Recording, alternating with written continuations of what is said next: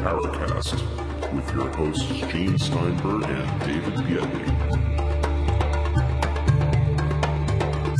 David, I always wonder why people pounce upon you for no reason.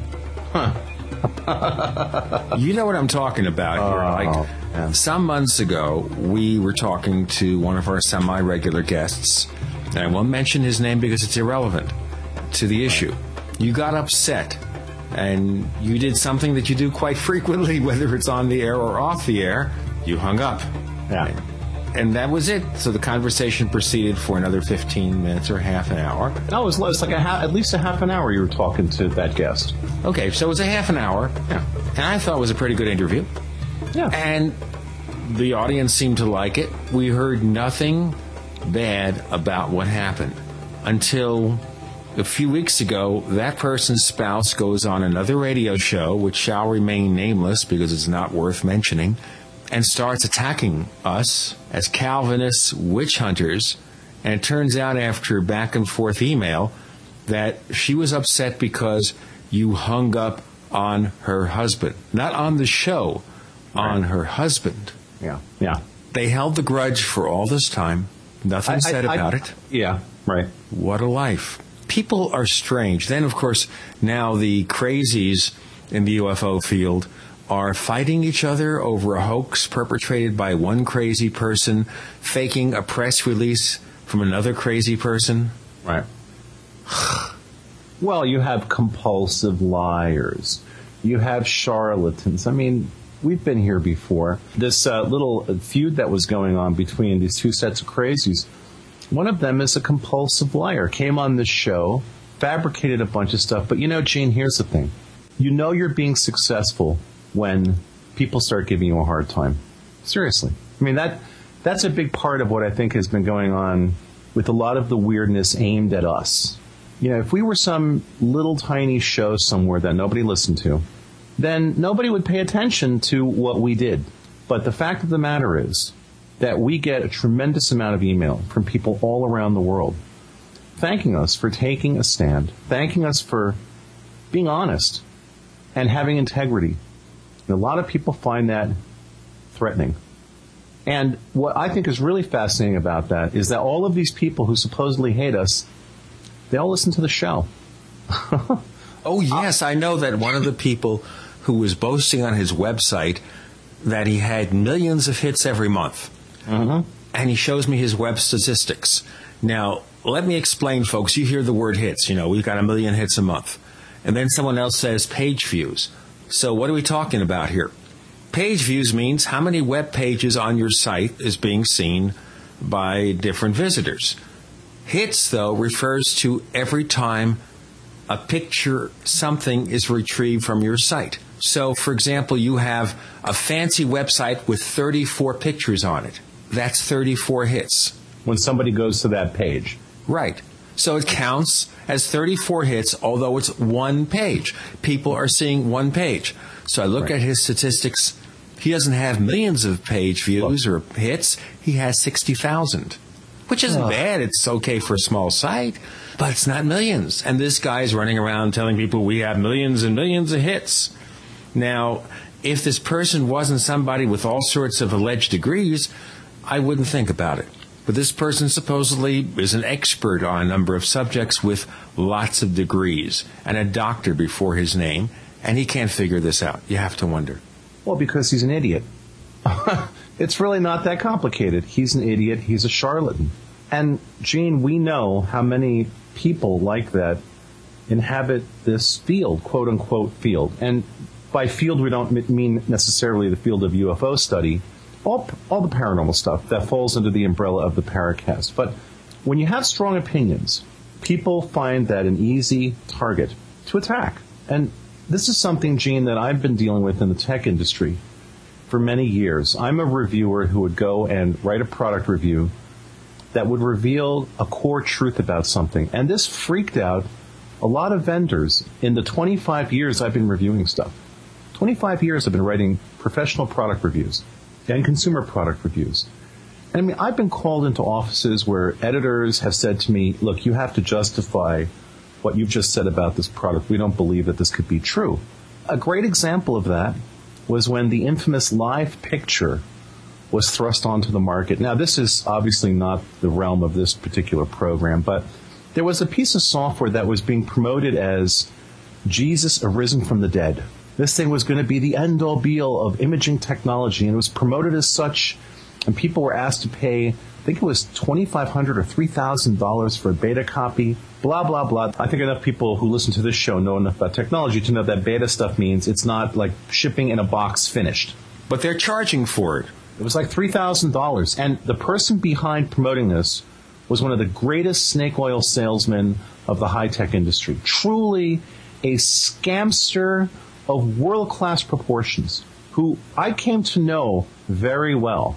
And that's a whole nother story, because basically at one point he wanted me to form an entity with him, a business entity, and do some stuff together. And I was very wary. Now, mind you, this guy has gone on to become very wealthy, okay?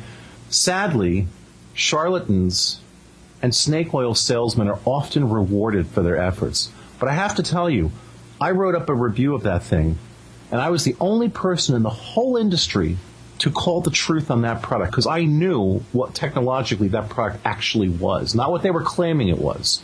And I got into a good amount of hot water regarding that product. And in the end, Gene, everything I said about that product was totally accurate, absolutely true. And when it finally came to the end of the life of that piece of crap, it was selling in catalogs for like $34.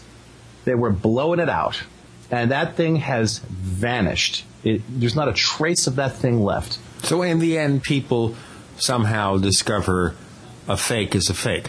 Well, now, it's also unfortunate, in the UFO field, that some of the people who make money are frauds. But people who you really respect in the field, people who worked for year after year and did a lot of great work, like Richard H. Hall, for example. And one thing we know about Richard Hall, and I didn't always get along well with him, but he had integrity. Everybody, whether you agree with him or not, the man had integrity. He was honest to a fault. And he lived in near poverty for years and years. He couldn't get a job. He was a UFO guy. Yeah. So sad. A harbinger of things to come for us, perhaps? I won't let that happen. I hope not. I will not let that happen. We're going to possibly at times ask our listeners to help us with the marketing of the show, get the word out, help us find sponsors so we don't end up that way. Yeah. Now, you've located a fascinating guest for us, or actually two guests for us this week. For us, indeed. Yeah. Two for the price of one. Tell us. It made me think of you, strangely enough, you and Grayson, what you were doing early on with the Mac Night Owl. We have a fellow who, with his son, actually has, I believe, a podcast, if I'm not wrong. I think, actually, Gene, they're on real radio, unlike us. But these guys seem really intelligent, really honest. I'll be curious to see how some of our thoughts about these topics mesh up with theirs or not. I was recently listening to one of their shows that they did with Joe Citro, a good friend of ours who I desperately would love to have back on the show. A true mensch in the world of anomalous research. They had an interview with him that sounded really great. And also I was listening to an interview they were doing with Stan Friedman. And they were asking really great questions. So I thought, maybe it'd be fun to have on Paul and Ben Eno, who they have like I said, a radio show. I think the radio show is called Behind the Paranormal. And there's a quote on there. It's on their website, behindtheparanormal.com. It says, there is a huge untapped audience of intelligent people who are fascinated by the paranormal, but who are turned off by the shallow, even silly, approach taken by most radio and TV shows on the subject today. Our show goes deeper, way deeper. We aim to satisfy that untapped audience because we're part of it. That's a quote from Paul Eno. So you read something like that, and I thought these guys would be great for our show. And they're coming up next on the Paracast. I have a feeling we're not in Kansas anymore. Is your IRS tax problem ruining your life? Hi, I'm Ronnie Deutsch. Don't be another IRS victim, and please don't give up hope. Call me today and let's do something about it. If you have tax problems, call Ronnie Lynn Deutsch, a professional tax corporation, at 800-515-4541. That's 800-515-4541 for your free and confidential tax analysis. That's 800-515-4541 for your free tax guide. Call Ronnie Deutsch's law firm and speak with them today. Not available in New York. We want to hear from you. If you have a comment or question about the Paracast, send it to news@theparacast.com. That's news@theparacast.com. And don't forget to visit our forums where you can talk to fellow listeners and Gene and David. Just go to theparacast.com and click on the forum links. That's the forum links at theparacast.com.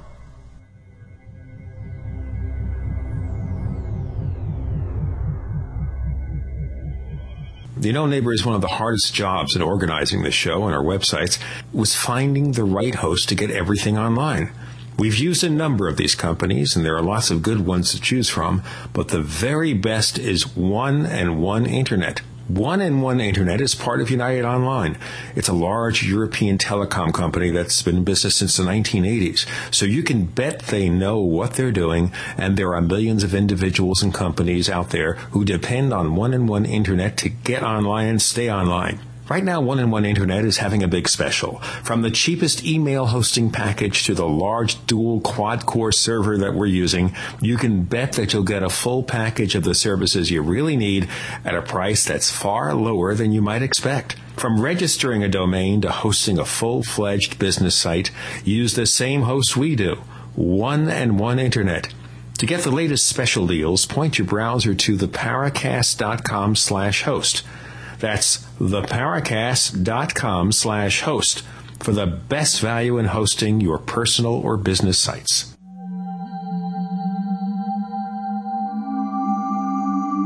You've entered another dimension. You've entered the Paracast.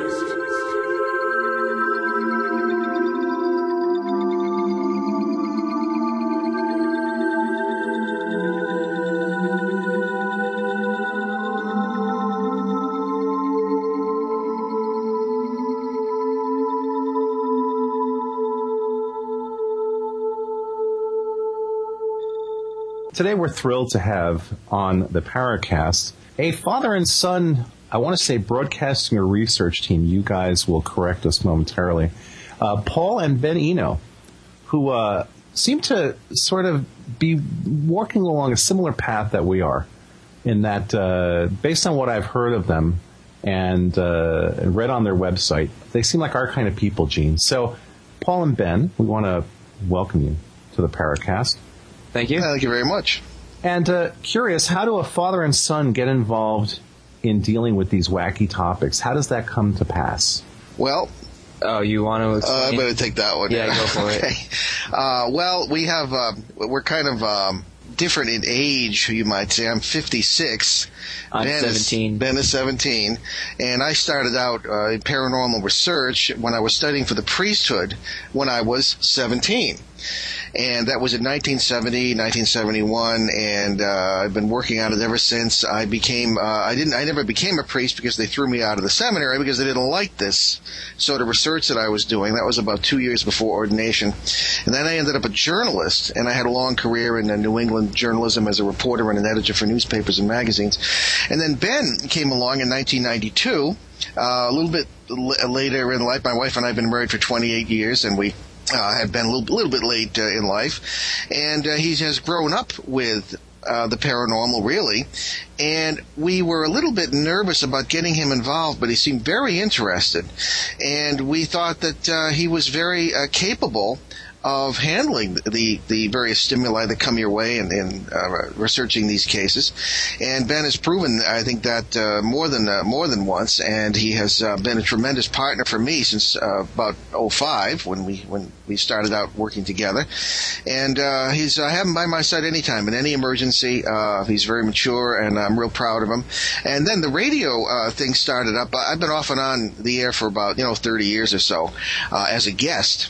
But then people were saying, well, why don't you have your own show? So we started out with an internet show on Achieve Radio, and then finally a station here in Rhode Island picked us up, an AM station. So it's been about a year now, and we're doing the other network didn't want to let us go, the internet one. So we're doing 2 shows. We just I just think we work as a real great team. We kind of given the age difference, I think we understand each other pretty well, and we kind of share everything. And I'm real proud of him, and I'm real proud of our relationship. I think that's really great because so often what we find on the Paracast is that the only perspective you end up getting is from people who have been involved in the field for 20, 30, 40 years. And we've often lamented the fact that there aren't more young voices involved in discussing this stuff and looking into it. So, Ben, big kudos to you for getting into this. I do what I can. Well, now, for most people, getting involved in this stuff typically, not always though, but typically involves having a paranormal experience. So, Paul, you've had some paranormal experiences? Well, you might say that, yeah. Well, yeah, I mean, starting out in 1970 with, I'll talk to people sometimes, and let me just comment on what you just said. I think you're absolutely correct. We often have, as I'm sure you do, eminent international guests on the show, and I suppose, you can include me at least as an experienced person in this field. And you can often get not bogged down, but you can get fixated, I suppose, on a certain point of view. Right. And you're right. And when you have younger people coming in who have other points of view, or at least can expand upon what you've done, I think that's extremely valuable. And people with 30, 40 years of experience, and there aren't that many really, should listen to the younger people because perspectives can be expanded no matter how much experience you have, and that's certainly the case. But my own paranormal experiences, yeah. And 1971 was my, if you want to say, first case. I was, Ben's age or slightly older. And several of us from the seminary went out to northeast Connecticut, I should say, to an abandoned village. And it's one of these places where you go in and you hear the sounds of farm life, and presumably the 18th or 19th centuries, or even before that. And that was quite a shocking experience for us. We didn't really expect anything. And as I say, you talk to people who've been in the field for 8 or 10 years or more, and they say, well, I've never seen anything. Well, we started right out with both barrels. We had experiences of, I always cite this one, an ox cart driving by that was invisible, and the fellow was yelling to the presumably the horses or the oxen we couldn't see, and you could hear the wooden wheels and all these different things. And we saw streaks of apparently energy or something moving through the trees, and this is 6 or 7 people witnessing this, sometimes in different locations and seeing it in the same place that everyone else was. So, yeah, starting out like this, and then, of course, poltergeist cases, probably the most famous one, although not the worst I've seen, was the 1974 case I was working on with Ed and Lorraine Warren in Bridgeport, Connecticut. A little girl was involved, and an entire family, and the whole city got involved too because the press got in, and it was pretty well known. But I was injured in the leg by a flying television set, and I do mean something that didn't just fall off a shelf. And I have been injured in several cases by poltergeist phenomena of various kinds. So poltergeists don't like you? I don't know if it's poltergeists that don't like me, but it's what might be behind poltergeists that don't like me. And we've had experiences with parasites, Ben and I both. And I refer to them as parasites because I take a little bit of different view than a lot of investigators do. I think we're dealing with some real deep physics here. I think it's far more interesting and far more, in a way, frightening, and on the other side of it, hopeful, than the common campfire 19th century spiritualism that you usually interpret this stuff with. And I think that what we're dealing with here are real life forms, not dead people or anything. And in the case of parasites and poltergeists, these things are not human, and they'll come in and feed upon you like a cosmic mosquito will, and they're just part of nature, maybe a part of nature we're not that familiar with except through superstition. And that, in my case, seems to be involving a lot of these entities who don't like me, as you say. And I'll go so far as to say that I have run into, on several occasions, the same entities. They just, how someone has a certain presence, and they do it. This, maybe I'm wrong, but it does seem to be that in some cases they're the same one, and it's very interesting because they seem to know me too. And it's really an odd experience. And people say, well, do they have names? I mean, you mean like George or something? Well, no. I mean, these are non-human entities, in my opinion, that have in some cases, leaders and cultures and strategies for farming, if you will, certain families just so they can eat. That seems to be how it works. And I didn't start out expecting that sort of thing. I started out expecting the usual garden variety, theological or spiritualist, other side and spirit world and all this. That's not what I found at all. So anyway, that's not only did I had paranormal experiences, but I've had very different interpretations of what they mean. Well, before we go into interpretations, you've indicated that you and Ben have had some shared experiences with these, what you call parasites. Could you elaborate upon that? Okay, well, our first case really did, and the case we're still working on now. Now, I work on cases. We work on cases for years at a time. I don't know too many investigators who do that. They swoop in with their, gadgets that they, in my opinion, don't really understand very well, and they will, they swoop out again, and maybe there's a little follow-up. But we will work with people in some cases for years. The longest one we're still working on has been 10 years, and that involves a serious parasite. And in fact, I wrote that's in my 02 book, Footsteps in the Attic, and it's here in Rhode Island. Now, other cases have involved less time, but you put the time into it, and it's amazing what you learn when you put that kind of time into a case, and you expand on what you've learned in the beginning, and you see where it goes, and it takes you to places you don't really expect. But parasites, the case I just mentioned is called the chapter is In the Dark in Footsteps in the Attic, and I started out with it in 1998. Okay, now obviously long before Ben was involved. But now he's gotten involved, and the case has changed because the people have changed. In the initial part of it, there seemed to be one or two parasitical entities, one of whom I met, if you will, on the very first night, the very first visit. I walked out of this house, and this is in a relatively rural area in Rhode Island, and I walked out of the house and down toward this energy field that I really felt very strongly, and sure enough, in the center of the field was this plasma-like figure with arms, and it took off to the right. And again, having done this for so long, you kind of know what to look for, and the stimuli you receive both electrically and I don't know, whatever you want to call it. I hate to use the word psychic because it's got so much baggage, but I mean, we all have the ability to be like radios when it comes to these things. So this I judged was a parasite, and subsequent events proved me right, I believe. Then years later, because Ben got involved, the fellow who was the head of the household, if you will, had passed away, and the woman who had been the initial victim remarried, and the fellow she married happened to be a full-blooded Aztec who was of a shamanic family, and we have some plans to kind of work with him, and Ben started to get involved. We interviewed some of the people in the house, and Ben is very helpful, especially when there are young people and teens involved in a case, and maybe not so much in this case, but in others. They'll sometimes tell him things. He can kind of get in with them, and more than they would with an adult like me or even their parents. So it's kind of an interesting detective exercise in a way.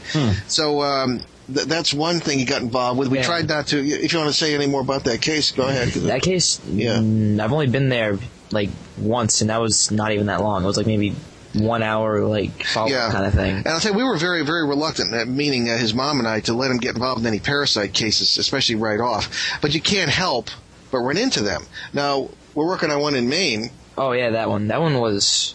I don't really know what to say about that, because I was only there once, and it's not still even going that on. long. Yeah. It was powerful in a way, but more to the effect of it having a powerful presence, not being a powerful being or whatever. So you realize, now, as you say this, right, there are a lot of people who are going, well, what are these guys talking about? You just described something, Paul, where you've got this very significant visual manifestation. So do you guys capture visual evidence of this stuff? Yeah, I have a photograph of that thing I just described, in Rhode Island with the arms. Really? That can be seen on the NewEnglandGhosts.com. It's our main website under Ghosts of Rhode Island. And I didn't catch it that very night, but in subsequent work in this case in the late 90s, I was able to get a photograph of that. Well, one of the most interesting cases that Ben has been involved with that involved a parasite was what we referred to as the haunted policeman. Yeah. In Vermont. And that was one where you can describe it. We get out of the car the first time. This is in northern Vermont, and we one of the first things we do is check the property. Because it's not just, people look at inside the house. Well, that's not enough. You check the property. You have to take a look at the people. Because I find that cases never affect just one area. They generally affect a whole, I should say one house or one family. They generally will affect an entire area. And this can be very large. And this is the basis for what we know as a paranormal flat, because if you are lucky enough to be able to talk to the neighbors, they'll say, well, yeah, we have funny stuff going on. This ashtray moved across the room by itself, or we saw a UFO. Or the other neighbor said, well, there was a Bigfoot looking in our window. No, we didn't dare tell anybody because they think we were crazy, but they were planning on moving. And this is the sort of thing you kind of will uncover at times. But in this Vermont case, it involved a police officer who lived in an apartment underneath the main house of his parents in the basement. And when we went into that yard... Oh, yeah, we saw like the same, we got like the same impression of there being a really negative event going on, like a murder or like someone like dying, like in the yard. And a corner of the end, somewhere else in what we refer to as space-time. Because our whole point of view is that the paranormal is not, again, seeing dead people and all this stuff. We live, in my opinion, and other people's opinion as well, in what we refer to as a multiverse, which is a huge system of interlocking and interactive worlds, all of which are relatively independent, but which depend on each other for energy and exchanges and things of this kind. And this is one interpretation of the multiple worlds interpretation of quantum mechanics. And this is what I began to see way back there at that lost village when that ox cart driver went by so many years ago, was that these are other worlds in which people are, nobody's dead, everybody's sort of living in, going about their business. And in the case of the parasites, who are non-human, they seem to use these worlds and seem to have access to many that are around them, almost like kind of an octopus with tentacles, if you will. I've seen that too. And they seem to be able to reach in and feed upon whoever happens to be in a nearby world, if you will, to use our own puny terms. So in this Vermont case, we felt something going on in that yard, not necessarily in our own time stream, our own reality, our own conscious world, but in a parallel one. And an entity we judged to be a parasite. Matter of fact, Ben got a rather remarkable photograph of it that very day. I was afraid to show it to him. But anyway, these things, this thing would seem to feed upon whatever was going on in this parallel world. Maybe we should clarify this for a second, okay, Paul? Feed upon. I'd like some more explanation as to how we define that. Okay, yeah, good question. Okay, well, what does a mosquito do? It feeds upon your blood. What does a parasite do? It feeds upon your, for lack of a better term, negative energy. Now, I can't put a quote-unquote scientific finger on it, but it seems that these things will feed upon hate, division, stress sometimes, any sort of thing that divides people. So to run is an invitation to being chased.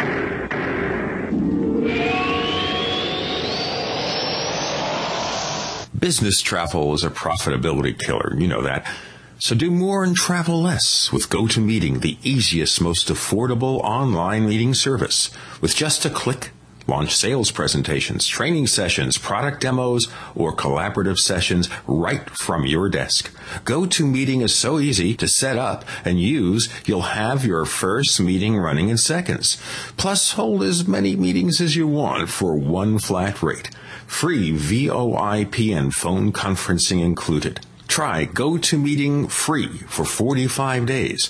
For this special offer, you must visit www.gotomeeting.com/podcasts. That's www.gotomeeting.com/podcasts for a free trial. Hi, this is Bud Hopkins, and you're listening to the Paracast with Gene Steinberg, David Gedney, and I completely, enthusiastically endorse this program. It's an absolutely great program with an opportunity to stretch out and talk.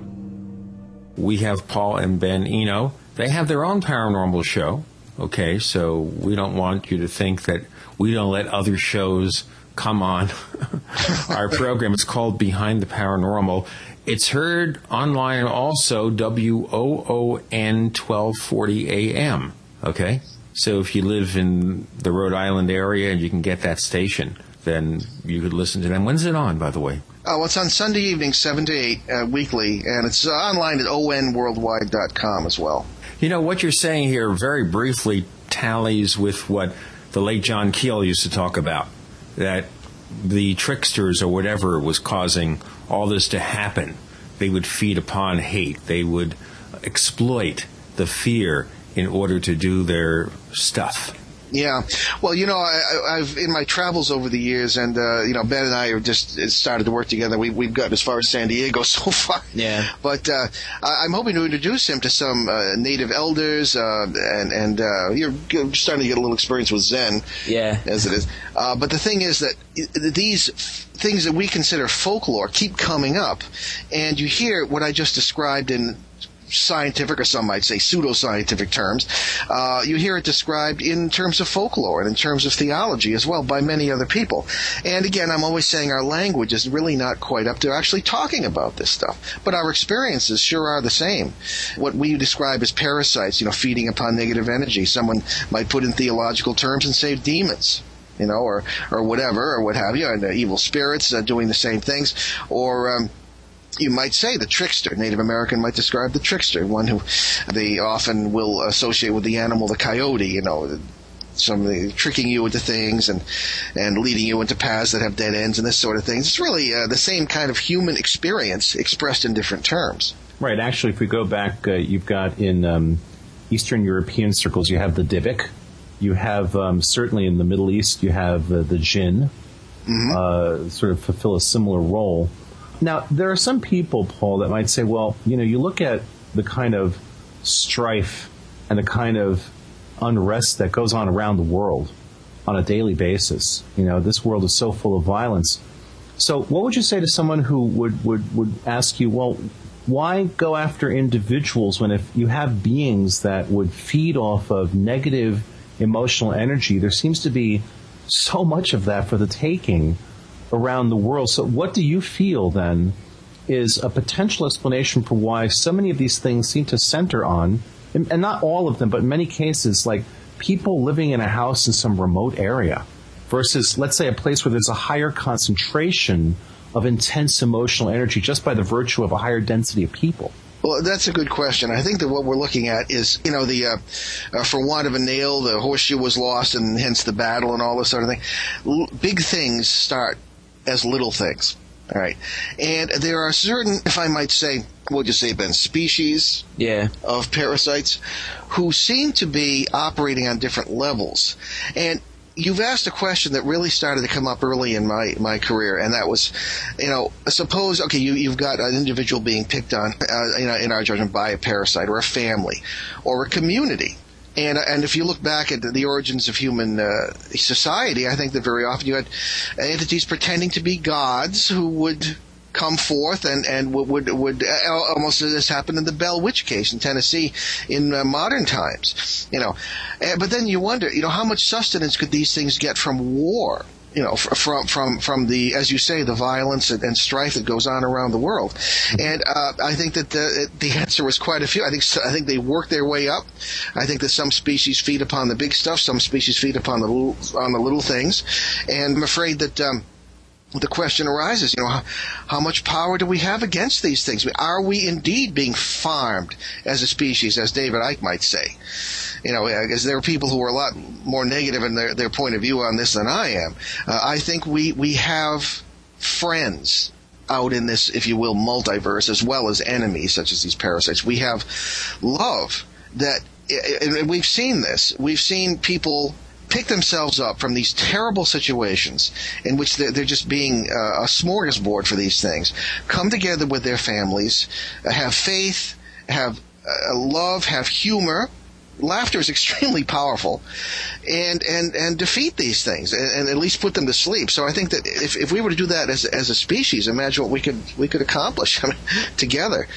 So the two sides of the argument are that I think you're right, that these things could influence perhaps the whole people in government, feed upon wars, but they feed upon all levels. I mean, what do you do for your own diet? I mean, you know, you'll have a big meal now and then, but you'll also have a snack. You know, to use a rather silly analogy, you know, that it nevertheless, I suppose, illustrates the point that, you know, that they feed on individuals and nations as well, and the implications of this are rather staggering. and we have a lot to do to avoid a lot of problems, I think, in the future. Well, also, when you couch it in those terms, right, this is where people, I think, start to get a little uncomfortable, because it starts to push at that edge of what a lot of people might consider reasonable. Now, 2.5 years ago, and I'll just briefly retell the story so that you guys can get a clue about what we're about. On Craigslist, there was a person who had put up an ad that a young woman living in Manhattan, that she was living in some apartment and was really, really scared because there were these weird sounds going on. She was seeing like lights under the doors of the apartment when she was in there late at night. And she didn't know what to do, and she didn't know who to turn to. Could somebody, help her? So I saw this, and this is just, I think, 6 or 7 months after we started doing the Paracast. I sent her an email saying, look, I have this show, blah, blah, blah. I'm not really an expert on this stuff, but perhaps I know somebody who could help you. Do you want me to call you? And she sent me her phone number, and I called her up. I'll never forget, there were two, I'm pretty sure it was a Monday and a Tuesday evening, if I remember correctly, or a Tuesday and Wednesday. I think it was a Monday and a Tuesday evening. I called her on the phone, we started talking, and while we're talking, I'm hearing in the background these incredibly bizarre sounds start and stop. There's some weird kind of almost like organ grinder music at some point. Then there are these sounds of screaming and laughter, and I said to her, are those the sounds you're talking about? She said, yeah, can you hear those? And it was just, I was talking to her, and I'm getting my skin is going crazy, and I'm getting goosebumps all over. The first night, I talked to her for about 20 minutes, and then I said to her, listen, I have to get off the phone. And I was not feeling well.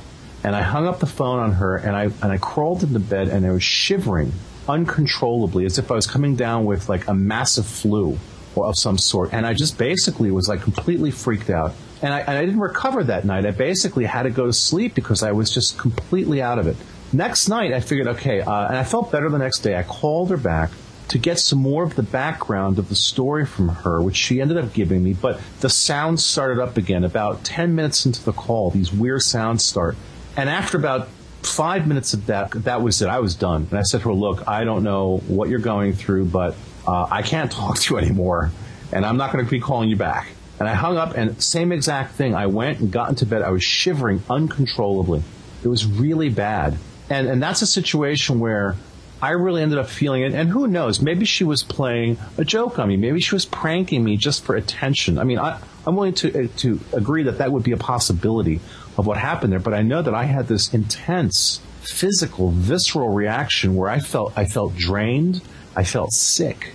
I haven't done that again because I realized, I wasn't ready for what I guess was going on there. But, I hesitate to tell that story because I know that people will hear that and go, oh, geez, this guy, he's just, kind of falling into a prank. I mean, I assume you guys have obviously heard about situations like that, right? Well, we've not only heard about it. That's happened to me a lot. It happens to us all the time. And, it's really a pain in the neck. And it's funny, you mentioned New York City.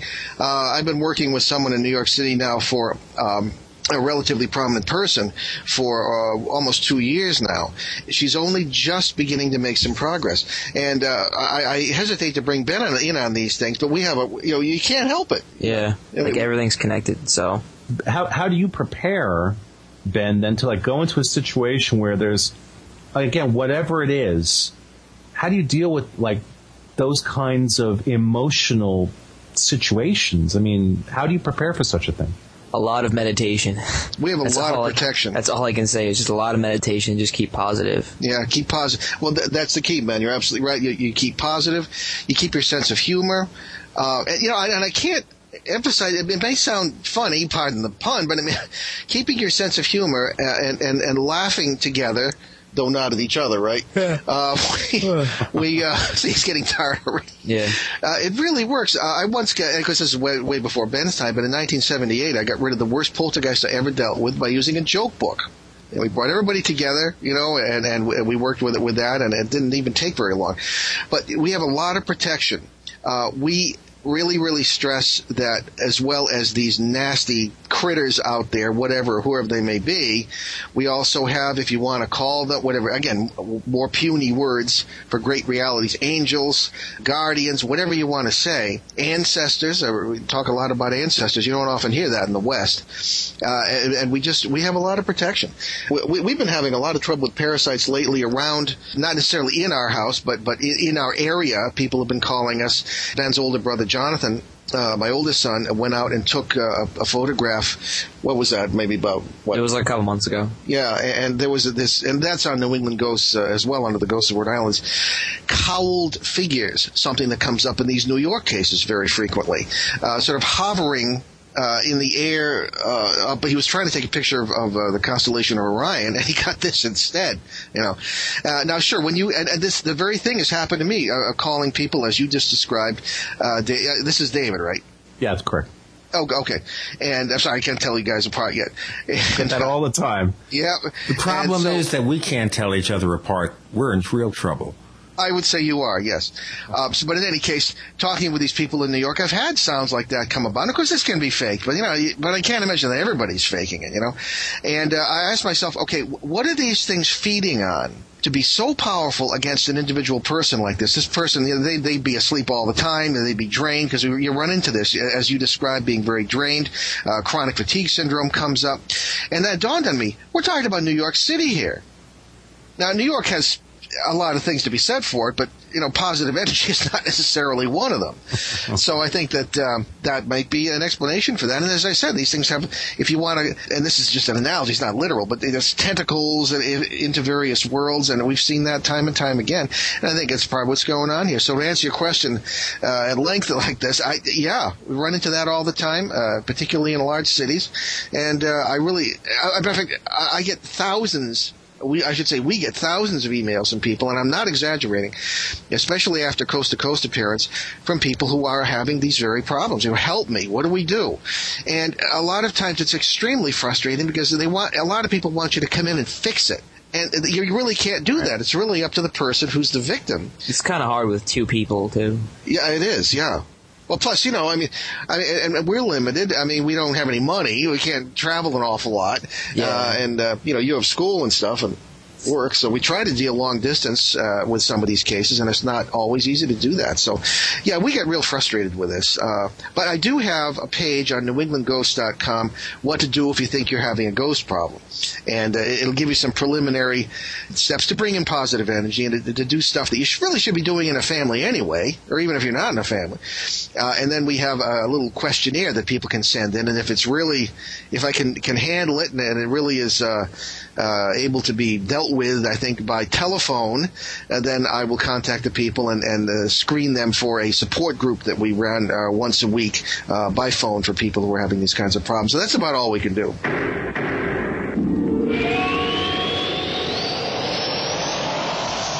Fate magazine is proud to be celebrating its 60th anniversary and its 700th issue. That's 60 years of bringing you true reports of the strange and unknown. Fate brings you the latest on all aspects of the paranormal, like angels and miracles, psychic phenomena, ghosts, UFOs, and much, much more. It's bigger and better than ever. Subscribe now by calling 1-800-728-2730 or online at www.fatemag.com. That's 1-800-728-2730 or www.fatemag.com. What are you waiting for? Your fate awaits.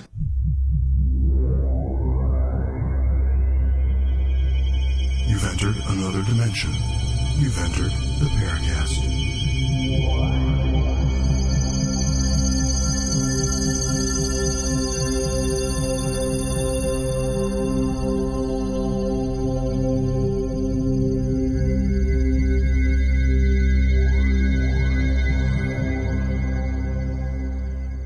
We are talking to Paul and Ben Eno. We can reverse those names and do it alphabetically to give each one the proper degree of credit. Paul, or Ben, whoever wants to take this. Simple question here. Obviously, you have a certain level of assumptions about what's causing this.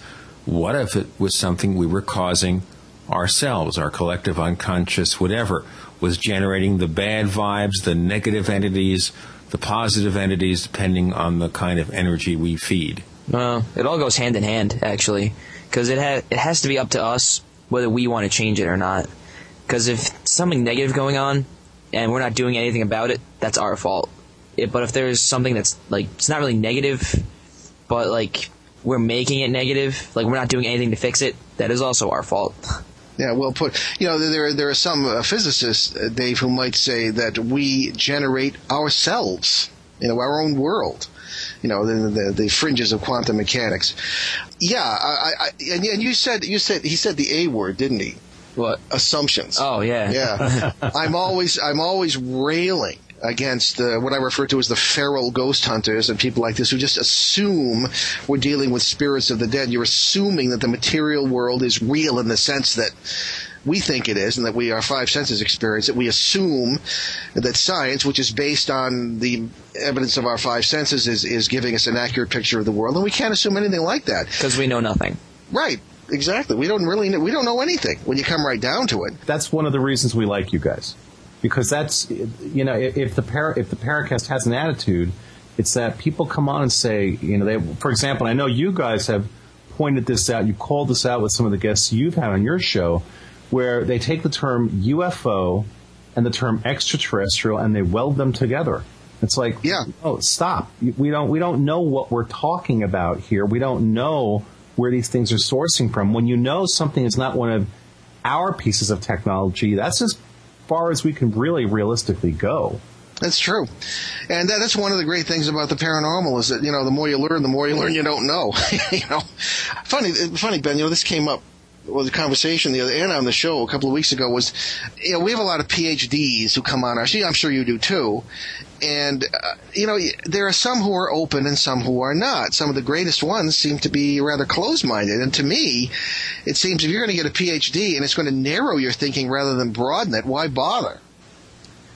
Well, I think for a lot of people who spend a lot of time attacking a specific area or topic and a specific theory, it's just a human nature thing where they get very vested in a specific explanation and tend to sort of filter out anything else, like Stan Friedman, who we totally love and respect, who very much is focused on UFOs or the portion of UFOs that he feels are sourced from another planet, quote-unquote nuts and bolts craft that come here, do things, and leave.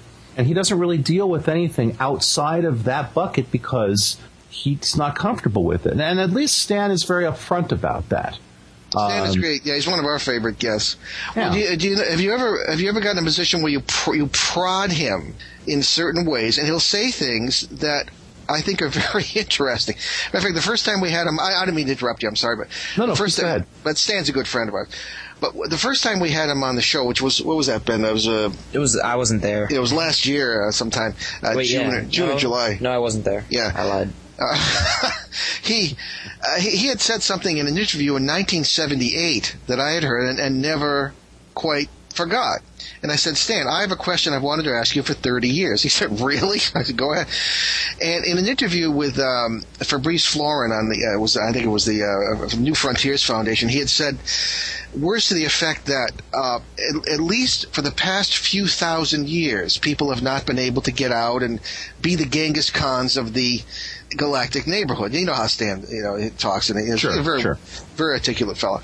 And I said, what do you mean the last few thousand years? And so I pinned him down. I said, Stan, did you mean that you believe you are a catastrophist? You believe that the human race has gone from, as it were, hand tools to power tools several times in our long and empty history that we know nothing about, 2 million years or so? And he said yes. And he had not discussed that on the air before. He kind of prodded it out. So that's another aspect. And then we got him to talk about, well, would these extraterrestrials, if that's what they are, be interested in other aspects of other dimensions of human experience? And he said yes. He thinks they'd be interested in the quote unquote spirit world and all the things that confront us as human beings in one form or another in the human experience. And so I'd never heard him say things like this before. So if you prod the guy, he does think about these things. But I see what you mean. I don't. We're not here to talk about Stan, but I think he realizes people with PhDs. And he has a master's degree, not a PhD, but people who have advanced degrees, including me in philosophy. If you really, you got to prod yourself. And not to fall into your assumptions, and not to get attached to any particular point of view, because that's when that's what wrecks you. Right. That's when your thinking stops. So, and right back to your first question, having a guy like Ben around, young thinking and some new thinking, it's just what you need. It's what I do. That's right. You're telling your dad when he's wrong. Yep. Okay, well, that sounds like something that's a lot of fun. I know that I had to do that with my father quite a few times. My son goes into it with the assumption that I'm always wrong, so therefore he has nothing to say any further. Well, I'll tell you, Ben, when we started to work together, even before, you were like, when did we go to that herb farm in Connecticut? I was like 8. You were like 8. Yeah, I was 8. He said, Dad, you're going to run into UFOs in this case. I said, huh, what? And he was right. And you're not often going to hear a teenager's father say this, but he is right more often than he's not right, and I've learned to listen to him very carefully. Okay, we're witnesses that you said that, so... Yes, and here it is for all the world to hear. Now, I've said it several times, and I'm proud to say it, and I'll say it again. It's because I'm the man. Well, don't let it go to your head. No, I'm just kidding. Well, now, you brought up some interesting points, and one of the things that is really frustrating about having a show that covers all of these topics is that everybody's very compartmentalized. The people who do UFO stuff, they don't want to know about ghosts. They don't want to know about any of that stuff. They just don't have any bandwidth for it, and a lot of them really don't pay any credence to any of it either. They're just, and with ghost people, you start to talk about UFO stuff, they're like, no, I don't want to hear it. Why do you think that is? And then we're going to later on talk about where some of the overlap might end up occurring in these different places. But why do you think it is that there seems to be so much compartmentalization and territoriality around this stuff? You want to take that? No, you take it. All right. Okay. For the next 20 minutes, there's going to be a fight over who takes it, ladies and gentlemen. Okay. I am going to do the play-by-play, and then our color reporter is going to be David. Go ahead, please. Oh, yeah, I hope we do better than the Red Sox have lately. Anyway, I think that's because you have to go back to the nature of our own thinking in Western society, okay, which itself goes back to the Greeks, ancient Greeks, to compartmentalize, the C word. We had the A word and the C word. Compartmentalizing is part of what we do. We assume that, biology is over here and physics is over here, and maybe there's a little bit of interaction, but, it's still over here and over here. History is over there, okay? Religion is over there. Well, it's not. And I think that interdisciplinary thinking is what we're starting to experience. And I'm finding that there is more of an openness to interdisciplinary paranormal research, if I may use that term, among certain ghost hunters or UFO people. But still, it hasn't gone as far as it should. So you are right. It's still very compartmentalized. I think it's compartmentalized because that's the way we're brought up to think from the time we start going to school. And that's just the way we again, assumptions. We assume that's the world. That's what the world is really like, but it's not. The world is the biosphere. It is a unity, and that term "unity" with a capital U is something that I talk about in my last book, Turning Home, and it's something that we have to get back to, or we're fried. I mean, the compartmentalized thinking has brought us to the policies that we have today with the environment, with international relations, with each other, and it's a big mistake. So I think we're starting to learn that we have to take a non-compartmentalized approach to all this. But you're right, in the paranormal, which to me is the key to understanding everything, that it's a problem, and that's one of the problems is people realizing that what are you doing when you're hunting ghosts? Okay, well you're trying to prove there's an afterlife. Okay, well I mean why? Everybody before us, every culture knew that there was God, an afterlife, and all these things. Well, what are we trying to prove?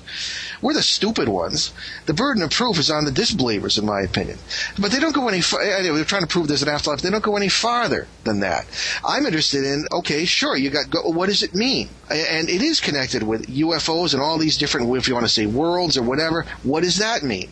How do we react to it? What does it mean for our understanding of God, our relations with each other? I mean, this is not only non-compartmentalized, it embraces absolutely every aspect of what we are, what we will be, what we have been, what we must be. This is what the paranormal is about. to compartmentalize everything is a crime, in my opinion, philosophically and otherwise. I don't know if that answers your question, but I think we compartmentalize everything because that's the way we think. Right. Well, West. we are box makers, essentially. We are, yeah. I didn't mean to lecture, but Ben always... No. Well, we lecture all the time. It's okay. Yeah. Well, along those lines then, there are many people, one of our recent guests, Christopher O'Brien, who's been researching the San Luis Valley, who has a strong feeling that there are areas specifically that seem to lend themselves to a variety of different phenomena, like the Skinwalker Ranch, like the San Luis Valley, like a lot of people feel that actually New York City has a large component of that. And, there are some European cities where that's probably true as well. So at that point, I think there's a question that has to be asked, which is, what is the role of the observer in all of this? If you have an area like Skinwalker Ranch, where there seemed to be a tremendous amount of activity up until people really started going in and paying attention to it and investigating it, at which point the activity seemed to dramatically fall off. Now, the skeptibunkers would say, well, that's just proof that it's nothing but a farce. But yet at the same time, there are areas that seem to have weird amounts of activity of all sorts of different kinds. Very recently, there's an extremely bizarre UFO flap going on down in Argentina with a lot of cattle mutilations, with some weird anomalous beings showing up. And, some of it is nonsense, but at the same time, some of the cattle mutilation and UFO activity in Argentina has been extreme, or like Mexico City, which has seen a huge amount of UFO activity really since the early 90s. It's been an ongoing wave there that's now, it's almost 20 years it's coming up on. So at what point do you think there is this idea that there are geographic areas that lend themselves to this kind of stuff, whether or not there are people even there to witness it? Well, it has a lot to do with, what's the word? I can't remember the name of the word.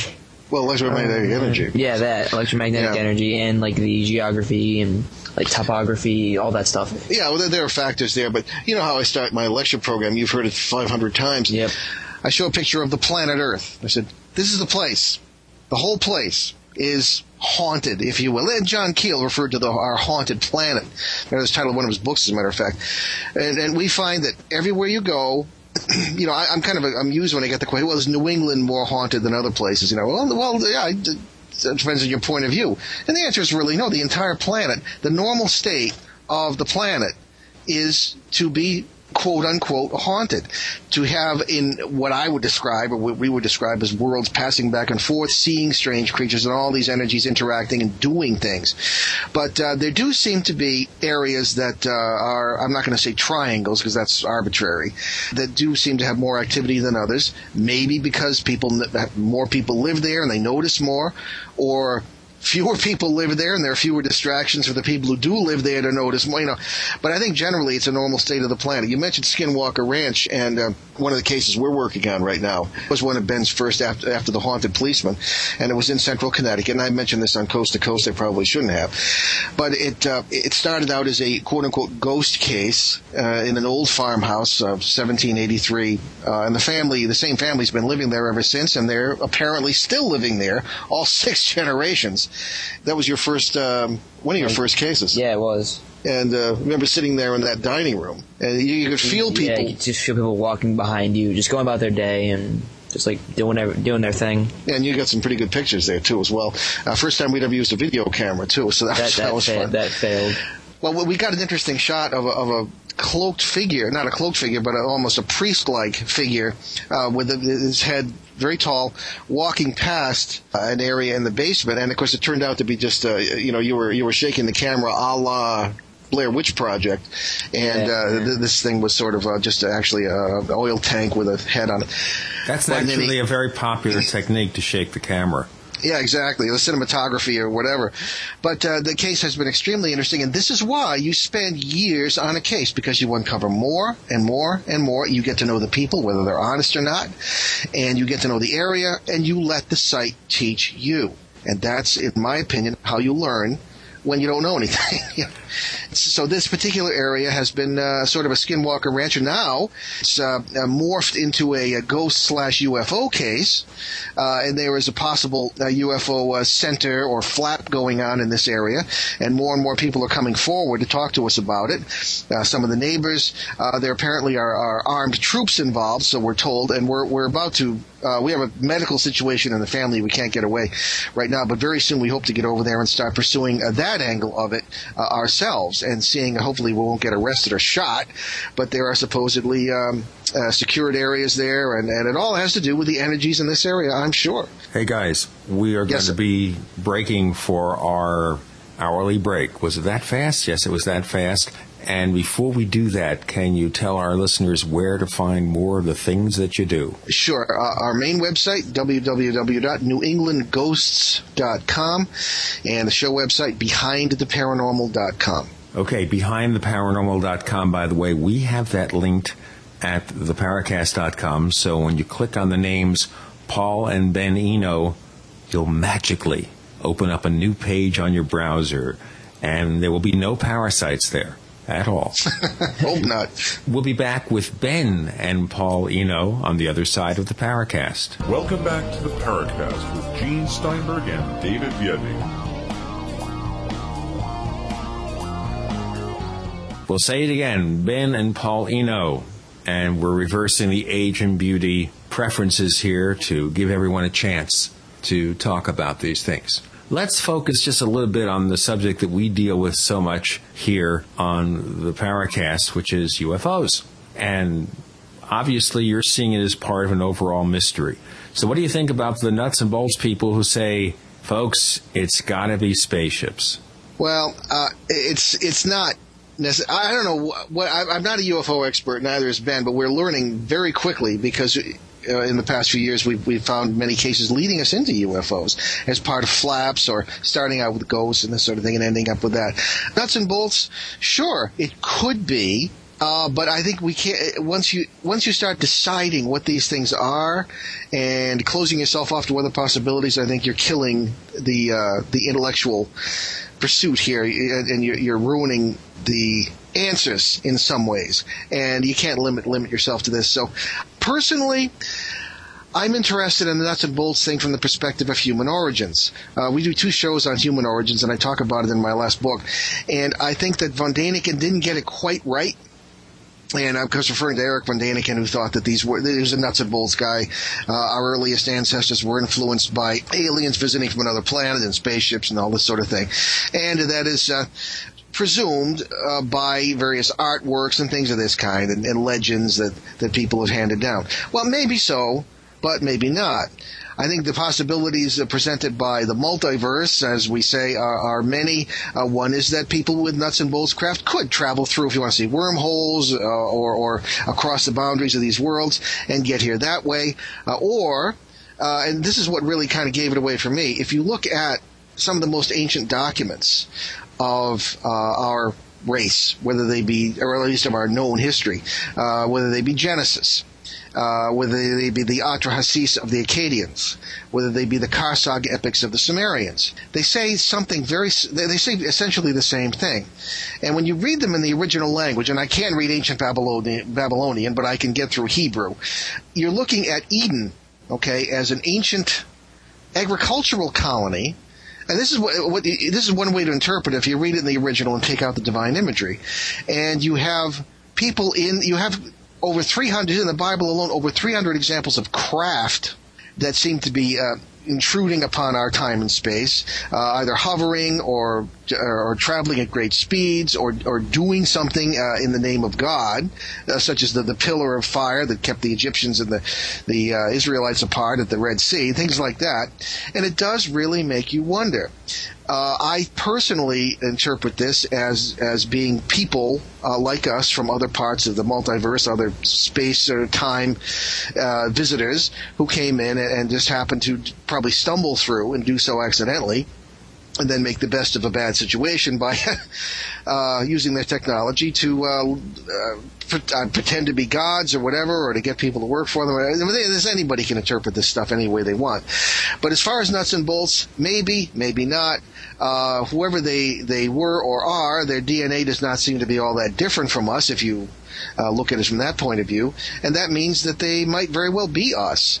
I don't know if you're familiar with, I'm sure you're familiar with the Rendlesham forest case. Oh, in England, absolutely, sure. 1980. I was very interested when there was I guess a hypnotism session, and hypnotism. There's some question marks around. We know. That too. Yeah, no. We had John Burroughs on the show who talked specifically. He was the one who seemed to vanish for like 25 minutes.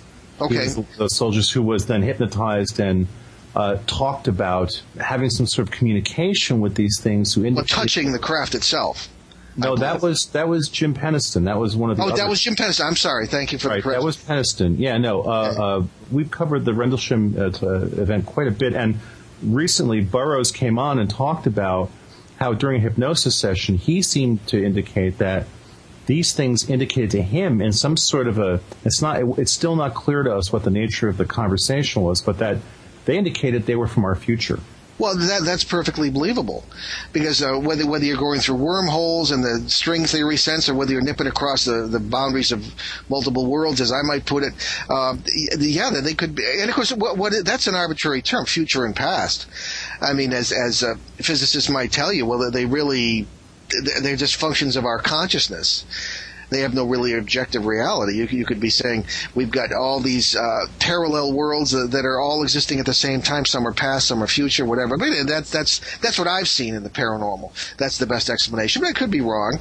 But as far as the nuts and bolts are concerned, yeah, you can have nuts and bolts mixed with the multiverse concept. You can have they could be spiritual entities pretending to be real entities. I mean, who knows? I think the more we find out, the more we realize we don't know, as I said.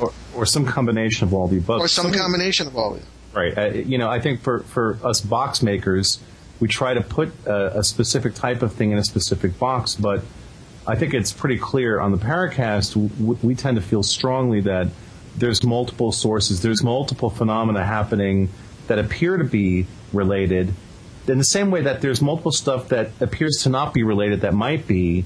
Different types of UFOs are potentially coming from different things. One of the good examples of this, I don't know if you guys have seen this, but very recently out of Mexico City, there's been some fairly widely publicized footage of this thing in the sky spewing out this string of spheres.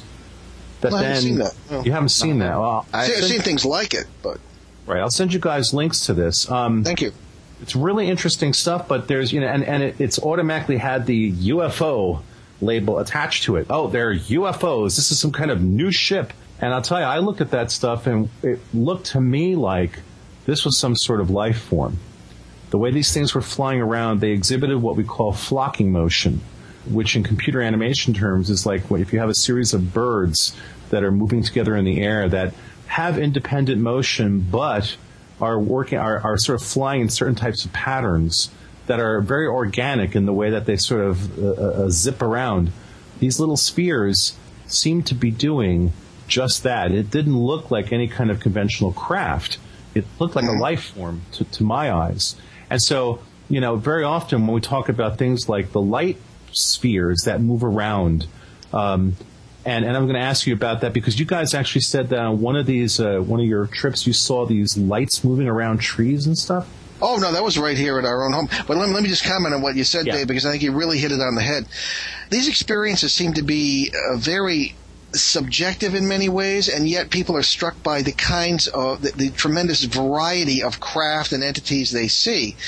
When you were speaking, what came to mind was a guest we had 2 weeks ago who was a local fellow here. Now we're in northern Rhode Island, which doesn't impress anybody, but it was the site of a somewhat well-known UFO flap in 1967, and the particular fellow we had as a guest was a colleague of ours at WOON, and he has his own daily talk show, which has nothing to do with the paranormal generally. And he said things on our show that he had never said locally. He used to publish Probe magazine and this sort of thing. And he had photographs of something Excuse me, what was the name of this person? I'm familiar with that magazine's name. Oh, okay, that's Joe Ferrier. Oh, of course.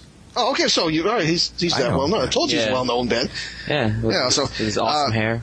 Yeah, his awesome hair. He is sort of and it's just real hair too. I got to tell you, it's not a wig. Really? He's Elvis Presley lookalike, only a little bit older, but a wonderful, wonderful guy, real gentleman, terrific guy on the air too. So anyway, we had a great show with him, and his photographs were rather striking, and they were of a long cigar-shaped craft, and he described his experience of this as doing what you just said, releasing all smaller craft, and this is something, as you know, that you hear frequently, and so the variety of these craft and the way they're interpreted from ancient times through today. The ancients used to talk about flying shields. The people in the late 19th century would talk about flying cigars and all this sort of thing. And the simple variety of these things makes you think that it's not just one or two civilizations, nuts and bolts visiting us. It could be people from various times and places and all this business, material or not, or material in another sense. And again, it just prompts more questions, which I think makes it more fascinating. Right. Well, there is also the subjective factor with UFOs, which is that we are interpreting it in a way that we understand. So if we expect gods coming down from the skies in ancient times, exactly. But today we expect in our Star Trek, Star Wars society to see E.T. Well, that's true. I mean, we've come to grips, as it were, with the Klingons and the denizens of the Planet of the Apes. I think we're about ready for anything. But there are other issues. Especially those Klingons, I got to tell you. Oh boy, yeah. Well, I'm perfectly prepared. But you asked about the lights that we saw. We had our first show in June of 2008, and we had just finished the second show, and we had all sorts of problems with the link up to the Phoenix studio, because us being in New England, and you get the distance today isn't what it was with the internet, but we had all kinds of audio problems that night, and went off the air several times, and there was some they couldn't the engineer couldn't figure it out and all. Why don't you tell us what happened later? You came running down about an hour after the show. Yeah, I couldn't really sleep, so I was just lying there staring out my window. I saw this light fly by one of the not like a clock tower, but like a church tower. There's a church steeple. We're up on a hill and you pretty much see everything. And the lights were flashing on and off, and that never happened because the lights are constantly on at that place. So I'm like, oh, that's kind of messed up. So I'm staring at it, and I keep seeing this light fly by, and the lights flash every time it flies by. So I'm like, oh, I should probably go tell my dad about this. I go run down the stairs. I'm like, Dad, come check this out. So we go in our attic. He doesn't see anything for 5 minutes. And I started pointing stuff at it. He's like, oh man, I see that too. So for 5-10 minutes, we were just looking around, and we kept seeing all these random streaks of light and stuff like that. What color were these lights? What color were they? Kind of off-white. Yeah, you could see them, but just barely. You have to really look. Well, I could see them pretty clearly, but you know what they reminded me of? Orbs that you see in so-called ghost photographs. Yeah. And again, here's another possible connection. How many of these things that you see in the sky are related perhaps to these orbs? And I have a theory that these things are actually living plasma-based life forms. And Carl Sagan and a few other astrobiologists, I should say, speculated about the existence of plasma-based life forms. And that's one possibility. Skyfish, rods. You wonder how many times these are mistaken for UFOs. I've seen those, I believe, on a number of occasions and caught some photographs. Yeah, this is where I'm going to have to do my normal role on the show. All of the rod stuff that's been resolved photographically, there's that Jose Escamilla guy with his rods thing. Yeah. All basically insects being distorted on video because of the artifacting of the way that 30 frame per second video works. I've seen 0 examples of footage that are compelling that purport to be rods. I hear you. I'll go on the record here, and listeners of the show know about my technical background. That stuff's just, for the most part, just bunk. Okay. All right. Now, when it comes to orbs, okay, what most people resolve as orbs on still photographs are pretty obviously dust particles with flashes reflected near the lens. The vast majority of the orb stuff I've seen is just that they're dust particles. But there is a piece of video footage. Now, I don't know if you guys know about this particular situation. If you don't, boy, do you want to know about this, because in my professional opinion, one of the most incredible and absolutely, utterly convincing pieces of paranormal video of any sort that I've ever seen is from this fellow Steve Lee and his home in the Black Forest of Colorado. Now, this guy has set up surveillance cameras on his property. They've had all sorts of phenomena happening there. But he has footage of light-emitting orbs that are floating around trees that absolutely compelling. And then there's a piece of footage inside his home of one of these things coming right up to the camera lens. And it is absolutely, in my opinion, legitimate, genuine. The thing appears to be some sort of living entity. It's definitely some sort of a creature. It is leaving some sort of a trail behind it. It actually, what it looks like it is a light-emitting object that is essentially portraying what would normally be called fluid dynamics, as if it were basically floating in some sort of a fluid medium, except it's moving through the air. And the way that the tendrils are coming off this thing, it looks like it's in a liquid medium, except it's in the air. Now, that would actually point towards some sort of a plasma entity. And again, if you guys haven't seen this footage, I will send you a link to this as well. Please do. Yeah. It is the single most compelling piece of video footage of any of the paranormal sandbox that you want to pull from. This thing it's definitely not hoaxed. I'd be willing to bet my professional reputation this thing is real. It is definitely alive. The way it moves with intent.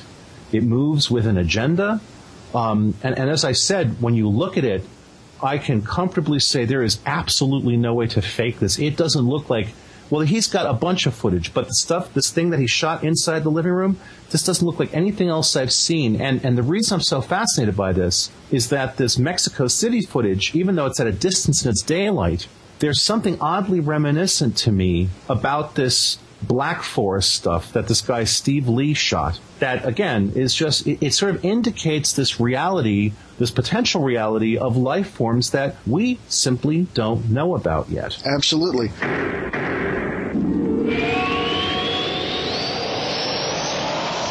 Is your IRS tax problem ruining your life? Hi, I'm Ronnie Deutsch. Don't be another IRS victim, and please don't give up hope. Call me today and let's do something about it. If you have tax problems, call Ronnie Lynn Deutsch, a professional tax corporation, at 800-515-4541. That's 800-515-4541 for your free and confidential tax analysis. That's 800-515-4541 for your free tax guide. Call Ronnie Deutsch's law firm and speak with them today. Not available in New York. Gene and I love to hear from our listeners.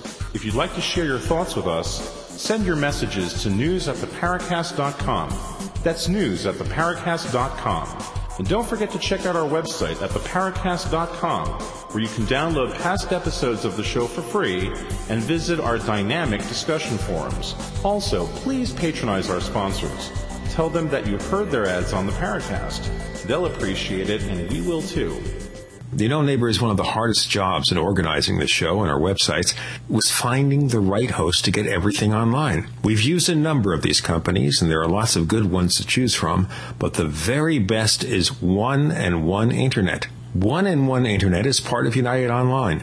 It's a large European telecom company that's been in business since the 1980s. So you can bet they know what they're doing, and there are millions of individuals and companies out there who depend on One and One Internet to get online and stay online. Right now, One and One Internet is having a big special. From the cheapest email hosting package to the large dual quad-core server that we're using, you can bet that you'll get a full package of the services you really need at a price that's far lower than you might expect. From registering a domain to hosting a full-fledged business site, use the same host we do, One and One Internet. To get the latest special deals, point your browser to theparacast.com/host.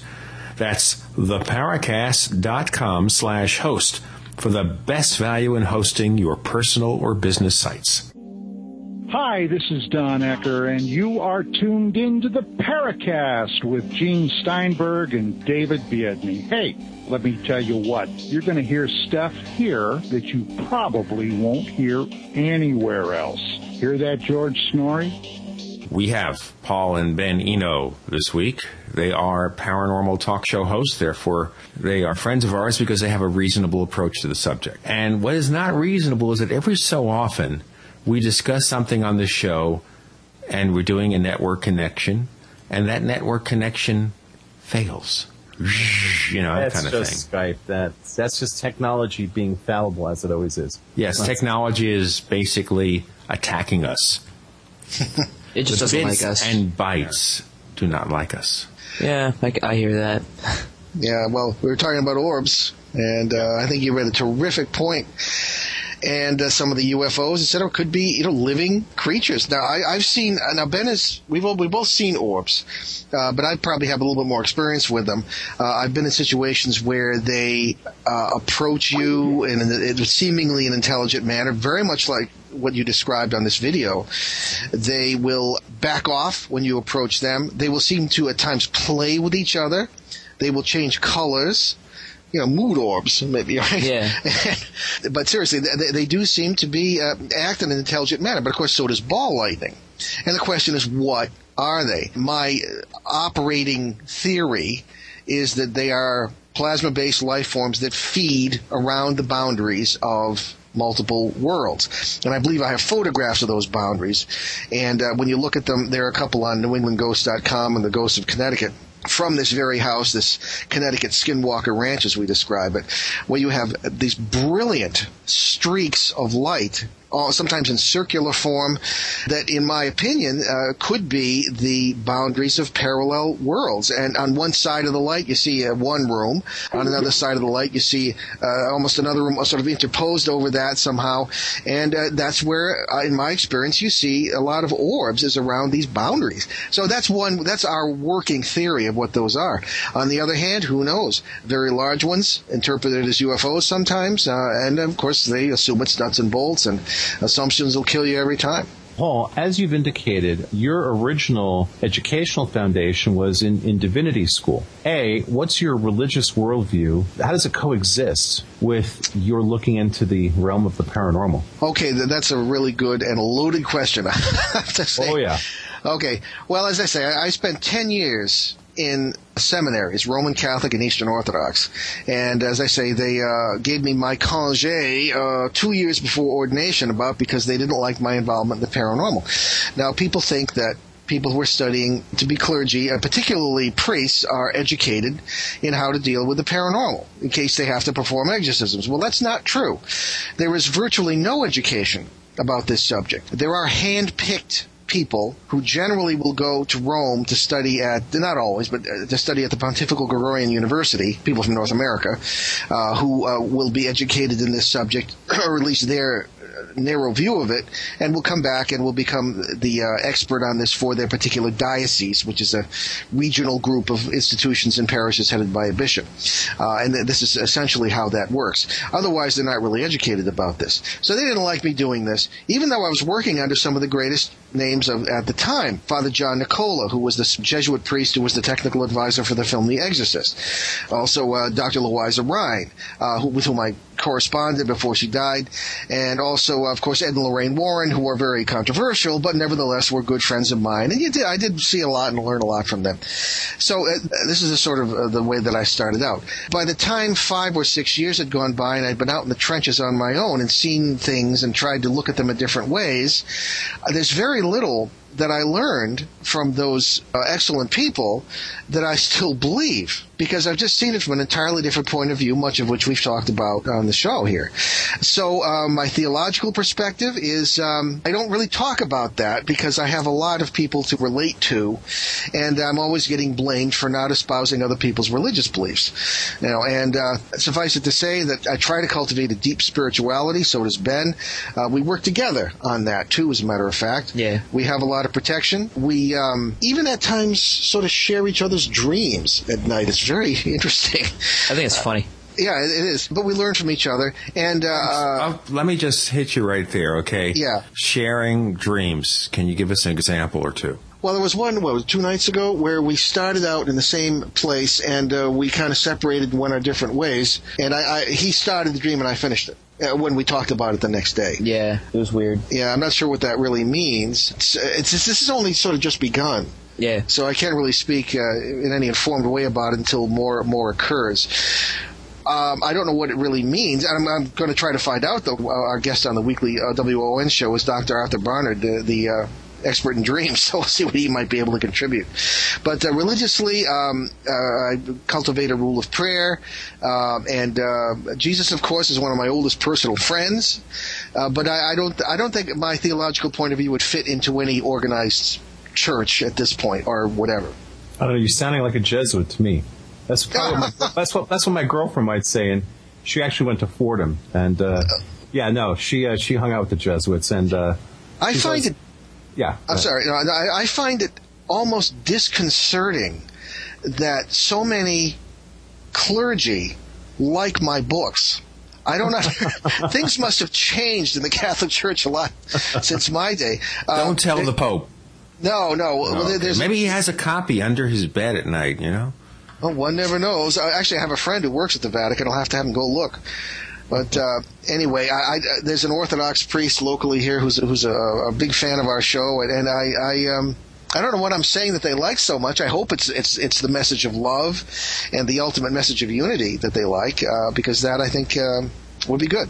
But I don't know. But to answer your question, I really can't answer your question. Okay, that's fair enough. This is something that obviously comes up a lot because a lot of people feel that belief in the paranormal, and I always have a huge problem with that statement right there, in that I don't really have, personally, this is my personal view, I don't have much use for belief. I'm someone who likes to understand and know things. So believing things is not something I tend to do very often. I look for reality. And in that sense, Gene and I are both New York Jews, neither of whom is practicing at this point. I'm pretty sure I'm accurate with that statement, right, Gene? Oh, practicing, never perfect. Yeah, well. But, yeah. Well, but, people look at the paranormal almost, or our interest in it, and I think that, quite frankly, Paul and Ben, people would look at Gene and myself and look at you two guys and say, oh, these guys believe in the paranormal.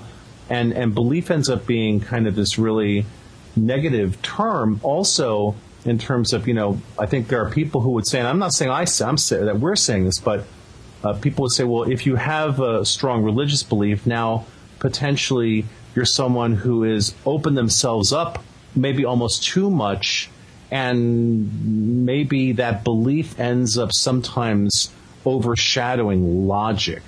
I get this all the time. Oh, no, and so do I. And I think, I respect your approach.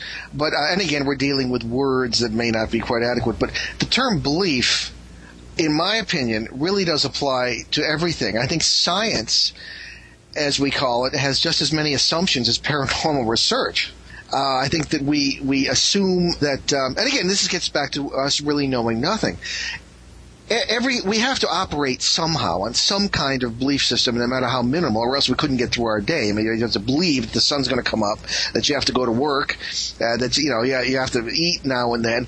I mean, these are all beliefs. Okay, they may be necessities, but you still believe you have to do them. So belief is an important part of things, and I think when it takes a certain amount of faith to believe anything. So maybe we're just running around the same point here. I got to stop you there, Paul, because I think that somebody who heard that, who tends to listen to our show, would say, you don't have to believe in the sun coming up. It's coming up. Whether you believe it or not, it's happening. Whether you believe you have... Well, I mean, the sun's going to come up whether we're even here to see it. So again, and of course, discussing these topics in any way puts you instantly into a place where there's very little to hold on to. And again, I'm just playing devil's advocate for a moment, where someone would say, look, science is about belief in the scientific method and to some extent empirical reality. Now, when they say that, you can take somebody who knows nothing about physics, right? And they can knock on a tabletop and go, this is solid. Now, a scientist knows that that's not true. Scientist knows that most matter, as we know it, is actually empty space. The amount of space in between the electron halo and the nucleus of the atom is vast, and that's empty space. Mm-hmm. So really, what ends up happening is that I think people look to science. Essentially, people are looking to science as a religion because it is empirical and because it's repeatable, and that's where I think a lot of people have a problem with the paranormal sandbox. In that, very little in the sandbox is quantifiable, very little is verifiable, and then there's the problem of instrumentation. How do you measure things when you don't know what it is you're measuring? Well, we're box building again. And you're talking to a guy with a philosophy degree who can tell you that there is an opinion in philosophy that empiricism is dead. For very often because of the quantum mechanics and the sheer fantasy that seems to take over after you get past the physical world. Now, again, assumptions are... the scientific method, I have the greatest respect for scientists who are honest, as I do for paranormal investigators who are honest and open. The scientific method is based on assumptions that the world is essentially matter and is based on the interactions between matter and other matter. And energy's in there, of course, to help effectuate the change. It's based on the assumption that you can define reality by, I suppose, building a road from here to there, and those are the principles you apply to that, therefore it applies to all of reality. And it doesn't. The paranormal, what it really is paranormal, is something that is outside of all that, in my opinion. You can't define it in the same way you can define road building from point A to point B. And I think that half the frustration comes from us straining and sweating to make it fit. And so everybody's running around, especially the feral ghost hunters, with all these devices they really don't understand that can be affected by radar arrays 8 miles away and EMF meters and things like that. And it's ludicrous, in my opinion. I think what we have to do to learn about reality, whether it be scientifically, religiously, paranormal, whatever, is to shut up. 2 words. Before we shut up too much here. No, well, you're on a talk show, right?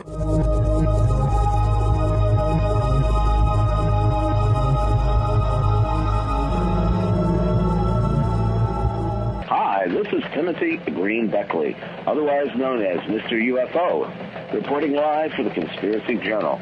And we have a special offer to the listeners of the Paracast. Want to receive our publications for free? Conspiracy Journal and Bizarre Bazaar sent to you via snail mail. And all you have to do is email me at mrufo@webtv.net. That's mrufo@webtv.net, and we'll send you 2 of the most exciting publications. But we do need your actual address because these are physical publications, and you'll enjoy all the latest articles by some of the leading researchers in the field, as well as up-to-date information on the latest book and videos, and it's all for free. Or drop us a line, mrufo@webtv.net.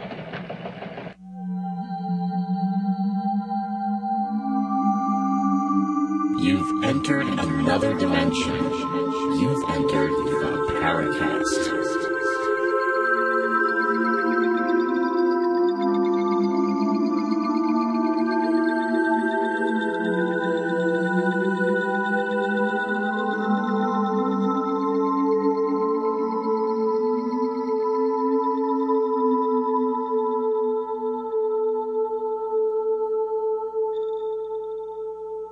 We have Paul and Ben Eno, and we're not going to shut up until they stop us.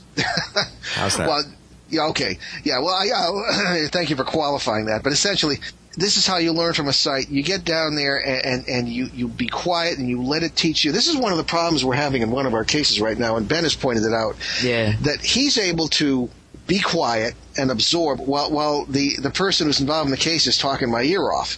And it drives me crazy. You got to tell people to just be quiet, let the site teach you, let's find out what's going on by being quiet, have no assumptions, and see what happens. Then you observe and you interpret as best you can. Now that's flawed as well because you don't know. But I think that science is just as flawed as naked belief, shall I use the term? I think that we're all at square one. But I think that there is something that might point us in the right direction. I don't believe that we're the bee's knees when it comes to the modern generation. Since science began to take over at the so-called Enlightenment in the 18th century, and now we know nature better than our ancestors did, and we can predict things. And the mechanical approach, the materialistic approach that we've taken is the summit of knowledge. First of all, we've trashed the planet and our spirituality along with it, which I think indicates that we're on the wrong track. And secondly, I think that we're negating the idea that our ancestors were not stupid. Our ancestors, and from the remotest ones from the last ice age all the way up to recent times and today in so-called primitive tribes, believe in God. No, they don't only believe in it, they know it. Just as you said, the sun's going to come up, they knew about God, one form or another. They knew about the paranormal. They knew about, in my opinion, the multiverse. That's the term I would use. They have other terms. They've told me this. Australian Aboriginal elder, 30,000 years of unbroken tradition. Andaman Islanders, 65,000 years of unbroken tradition.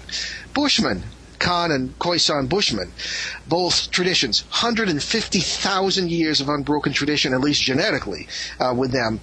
Their genes can be traced back reliably to the last mass extinction. I mean, these people know what they're talking about. They think that we are funny in a humorous sense because we just don't get it.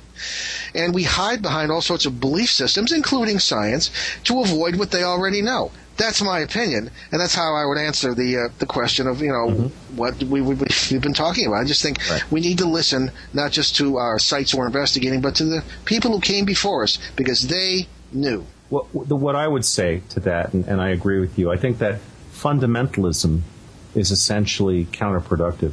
Whether it's religious fundamentalism or scientific fundamentalism, to my way of seeing things, a good scientist is someone who's highly inquisitive. And, basically you don't try to take reality and force it into a scientific view. What you're supposed to do with the scientific method is observe what's going on and derive theories from the observations, not take the observations and try to fit them to the theories. That's not very sound science. Yeah, that's now, I also want to say, though, I want to correct you on one thing you said, which was that scientists tend to look at things as matter interacting with matter. I think Einstein pretty much set that ship to sail. I mean, basically... Well, and quantum physics in general has, yes. Right. Now, quantum physics right now has its own challenges. I just recently finished reading Dean Radin's The Conscious Universe, which actually makes some very cogent arguments for a paranormal reality and framework. Mm-hmm. Some of the most relevant stuff I've read along those lines, something we've talked about on the show is that, maybe what we need to do at this point is start to realize that this thing called spirituality, which, science-minded people sort of shuffle aside, maybe that has to come back into a vectoring with science so that perhaps we can get to some third state of mind that maybe doesn't exist yet. And perhaps all of this paranormal stuff is trying to push us towards that. I think that's very well put. That's very well put. And, and when you look at science and religion, they're constantly supposedly at each other's throats. But who is the mother of both science and religion? It's the paranormal. If there'd been no questions, no unexplained phenomena, no seeing your loved ones after they died, or no questions about why the sun comes up, there would be no science or any religion if there was nothing unexplained. So they're siblings who don't necessarily get along, but who should. Sounds familiar. Ben, I have a question for you. So here you are, you're 17 years old. Yep. You're doing this stuff, your name is associated with it, you're putting yourself out there. So what do your friends think about this? Well, most of my good friends, they're just sort of like used to it. So like, oh, you hunt ghosts, cool. Other people like I just meet or whatever, they're like, oh my god, you hunt ghosts, I want to go with you. Like, no, no, we don't do that stuff. Paranormal tourism. But they're cool with it. They're just like, oh, cool, you should just do your thing. You're still the same person on the inside, so it's all good. Yeah, it doesn't go to his head. I mean, you look at our website, we're working on 1 million hits, and it doesn't really seem real. But I thought it was cute. We were speaking at that restaurant one time, and I was signing books, and somebody said, "Oh, Ben, can I have your autograph too?" So I thought that was nice. No, I wasn't there. That was John, and John's like, "Oh, I'm not Ben." Well, I know. I thought you were there. Well, I'm having a parallel world experience then, I guess. You're senior moment. Yeah, senior moment. Yes, thank you for pointing that out. Yeah. Sorry, I do that to Gene all the time. But now, see, the thing has been, okay, so they're accepting of it, but are they, do they have an interest in it beyond, oh yeah, that's cool, can I come along and see that? I mean, do they ask you about this stuff? Do they engage you in conversations, or is it just that they're accepting of it and it's like, oh, okay, Ben is into that, now let's go play baseball? Is that... Some of them are. Some of them I get like deep conversations with them. Like others are just like, yeah, whatever. But mostly the ones I get into deep conversations with, I had no clue they were into the paranormal in the first place. So I started talking to them, and I'm like starting to get to know them like really well, just because of like paranormal investigation. But they're not like. Do you find that they have like sort of an attitude about it, or are they sort of inquisitive to? I don't know if I'm making I'm definitely not making myself clear here. I understand. I think I understand what you're saying. Well, they have like some of them have like the traditional like point of view, like, oh, goes to my grandma kind of thing. Others are just like, I don't really understand it, but maybe you can give me some sort of understanding as to what it is, that kind of thing. The reason I asked this is that when I had a boatload of really weird paranormal stuff happening as I was growing up, and I didn't talk to any of my friends about it, ever. I mean, it's not something that ever came up in conversation. I specifically steered away from it because I was like, and my parents were both very supportive of my interest in this stuff when I was younger, because they were going through a bunch of experiences with me. I mean, we were going through this as a family, and we kind of kept it in the family because we didn't know how people would respond. And so basically it was the kind of thing we didn't talk about. At the same time, I didn't have a picture of me and my dad on the web with the thing behind the paranormal behind us. So, Yeah. it's a different level of visibility. But that's how things change. Things change when you get involved in this crazy field. Yeah, so everyone comes to expect me to have like crazy paranormal experiences like all the time. So it's like I guess it's more of a presumption than anything. Well, we do have our crazy paranormal experiences. Yeah. We live on this, not to change the subject, we live on this really weird hill, and this is in the area where we had this 1967 paranormal flapping, where we saw these lights around this steeple. And there was an experience, there's a cat here who lives next door. He thinks he belongs to us, and he's very nice, but he has an annoying tendency to teleport himself through solid walls. And it's happened 3 times. Once I was right there when it happened, and I heard a thump, and I just locked him out of the house because my wife doesn't like him in the house. And I was working on my treadmill in our sunroom, and all of a sudden I heard a thump, and there he was. I just locked him out. And he couldn't. There was no window open or anything else. So a lot of strange. There are some legends associated with this place too. I guess in a way gets back to your question about certain areas being more prone. But so yeah, Ben has his weird experiences, as do I. Yeah, like where I work, it's like 5 seconds away. I work in the kitchen of like a retirement home. So I'm like every so often I do like a 6 to 9 shift. It's like just pretty much cleaning up after everyone. So I'm just like chilling up at work, doing like nothing. I have like an hour to kill, so I'm just sitting there.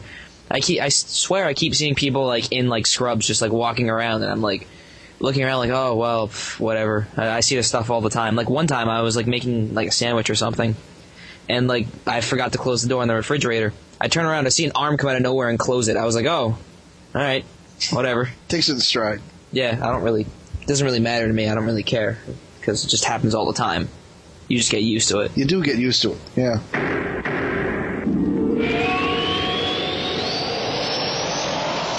Fate magazine is proud to be celebrating its 60th anniversary and its 700th issue.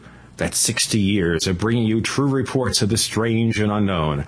Keep up with the latest on angels and miracles, psychic phenomena, ghosts, UFOs, life after death, and much, much more. It's bigger and better than ever. Subscribe now by calling 1-800-728-2730 or online at www.fatemag.com. That's 1-800-728-2730 or www.fatemag.com. What are you waiting for? Your fate awaits. Hi, this is Nick Pope. You're listening to the Paracast with Gene Steinberg and David Biedny. What happens all the time is that we have to introduce guests every 15 or 20 minutes or so. Ben and Paul Eno. Ben, you see you got name first again. Yeah. Okay, so you got first billing. Do you fight your dad over billing, or does he say, would you like your allowance this week? Yeah, I pay the bills. Yeah, especially for a new phone, all that. That's supposed to be a joke. He meant billing. You know, oh, right. Ha. I'm tired. God. Yeah. Wish I had that coffee. Anyway. You can drink the coffee, man. Just go get the coffee. It's okay. I don't feel like getting up. Well, frankly, I don't drink it. We don't know how to make it. Mom makes it, and she's not here. So anyway, but the family dynamic is interesting too. Of course, Jonathan's Ben's older brother, and he's our support staff at home. And I only have the two sons, and he's 26. But when he was around Ben's age, we thought of doing the father-son paranormal thing. And when he started sleeping with the lights on, I figured, well, this is not going to work. But you know, Ben is a different critter. He's much more at home with us. Yeah, I don't really care. I'm just sort of like there. Just like laid back. Yeah. Yeah. But Jonathan is, he's our support staff at home, takes care of the phones and a lot of the shipping of books when there is and so he's, the three of us are a pretty good team. Mom doesn't get involved. We've been married for 28 years, but she'll often say, well, I married a writer, therefore I expected eccentricities, but nothing like this. But I was doing this years before I met her, so she didn't have a complaint coming. So. Yeah.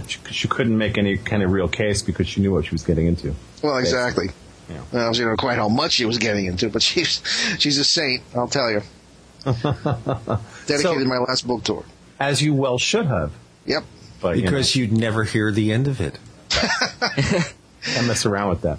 But now, okay, so you guys you've interviewed quite a few people. You both seem really laid back and friendly. Was there ever a case where you had a guest on and you just had to stop them? Because this is something that we get into all the time.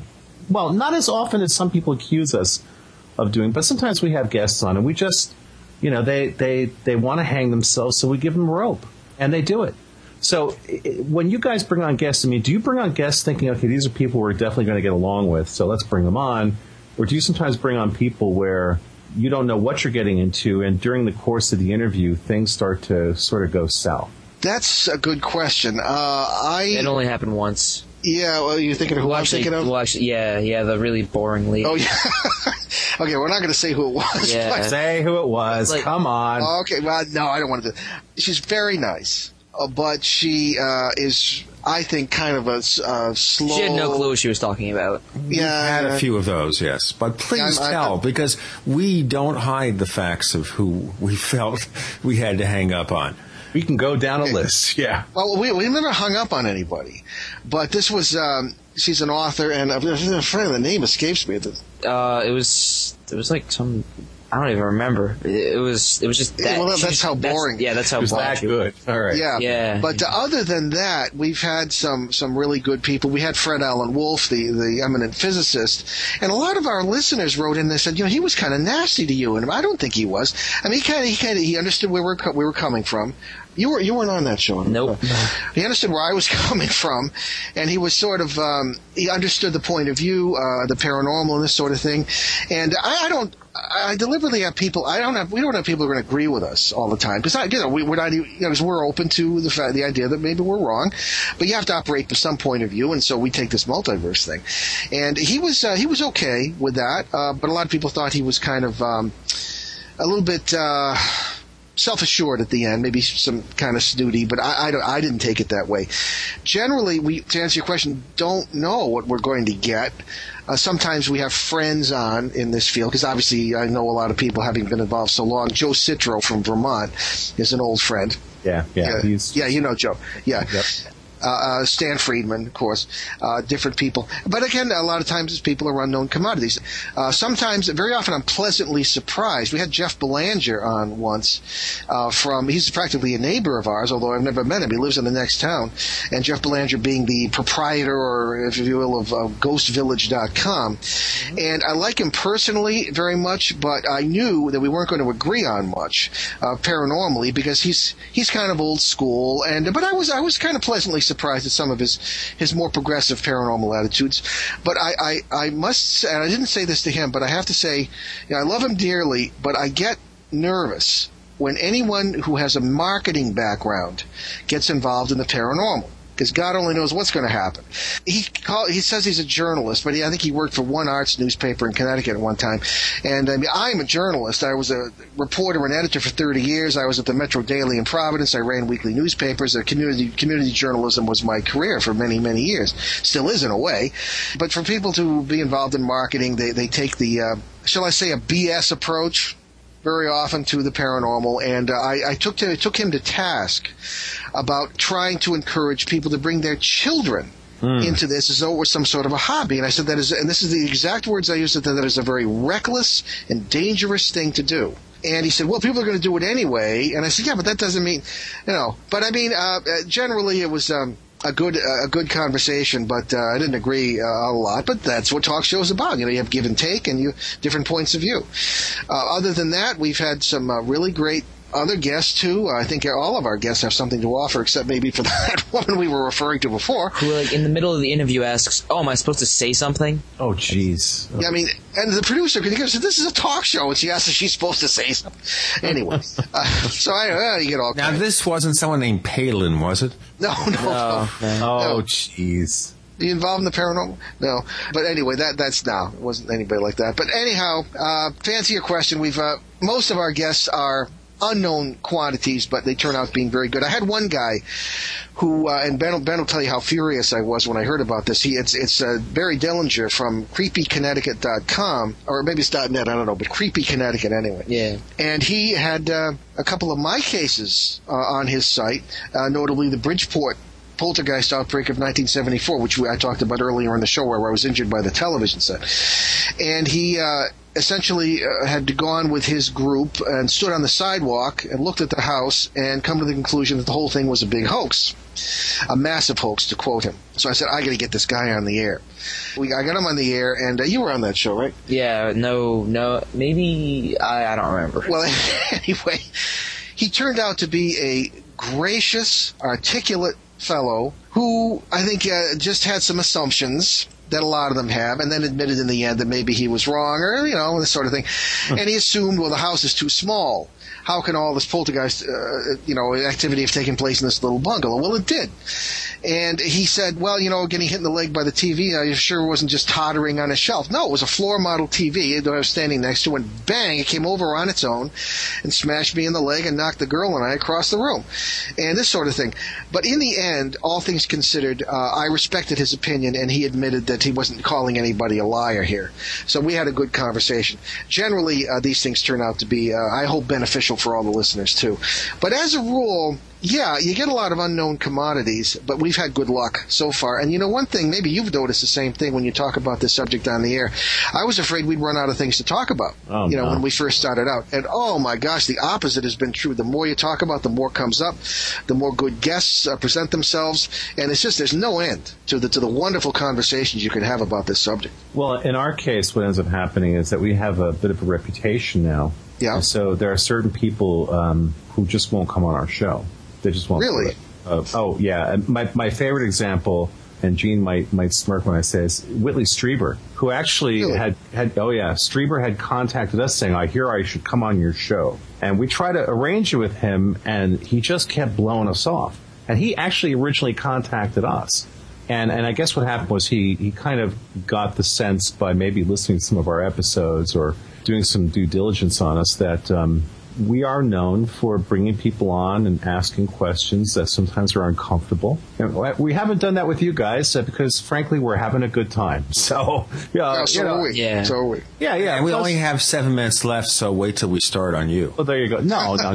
Well, no, you know what it is? Because you're offering your opinions, which is totally fun, and you're not claiming to have absolute answers. And absolutely not. As long as you do that, I mean, we'd be willing to talk to anybody who has thoughts about the stuff, but when they start basically presenting it as this is what it is, it's at that point, where do you go? You can't even really have a conversation. And there are some people might accuse us of this. We brought some people on. We brought one guy on. This is something we did last year. We brought one guy on, knowing ahead of time that this guy was a criminal, literally a criminal, a charlatan, a compulsive liar. We brought him on the show, and we brought him on to expose him, because this was a guy who was creating a tremendous amount of damage And we felt this wasn't appropriate. And this was a guy who had been on a number of shows, and including having been last summer on Coast to Coast, where George Norrie gave him a massage. We didn't feel good about that. We didn't feel good about that at all, especially when we found out that this guy was a known felon. It came down to the guy, and anybody who listens to our show knows the story oh so well, where he was, among other things, stealing people's puppy money, literally. Puppy money? Oh, yeah. Basically, he was a dog broker taking people's money. People thought they were getting, a purebred, and they'd get a mutt. Jeez. He was doing this to people. It was just the lowest, most terrible thing. And we exposed this guy. And there have been people who have taken us to task for that. Kind of if you can't say anything nice, don't say anything at all. It's like, look, this is a field full of noise. And we're trying to put this noise to rest because someone's got to do it. Now, you guys both of you seem very sweet, and I'm sure that we're going to get feedback now from some of our listeners saying, why you should have been asking tougher questions. And it's like, well, that's not what we always want to do. Sometimes we just want to have a nice conversation. Mm-hmm. Yeah. Well, we ask tough questions.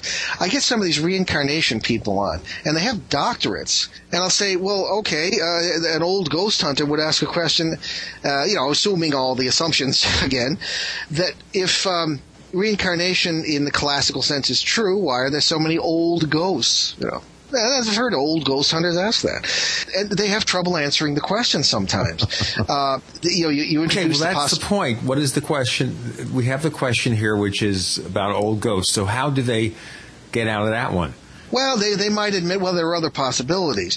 I don't know if you're too familiar with what's going on in reincarnation studies now, but in my opinion, I always ask regression therapists what is happening with regard to their own practices. Do they get people who describe worlds they don't recognize? And again, assuming that hypnosis does what it is supposed to be doing, and which is a big if in my opinion. And what happens, do you get people who describe future lives? And a lot of them saying, yes, it's funny you should ask. And so a lot of them are admitting the possibility of parallel lives now rather than past lives. Because a past life, because this is 19th century spiritualism that they're touting. And most ghost hunters are doing the same thing.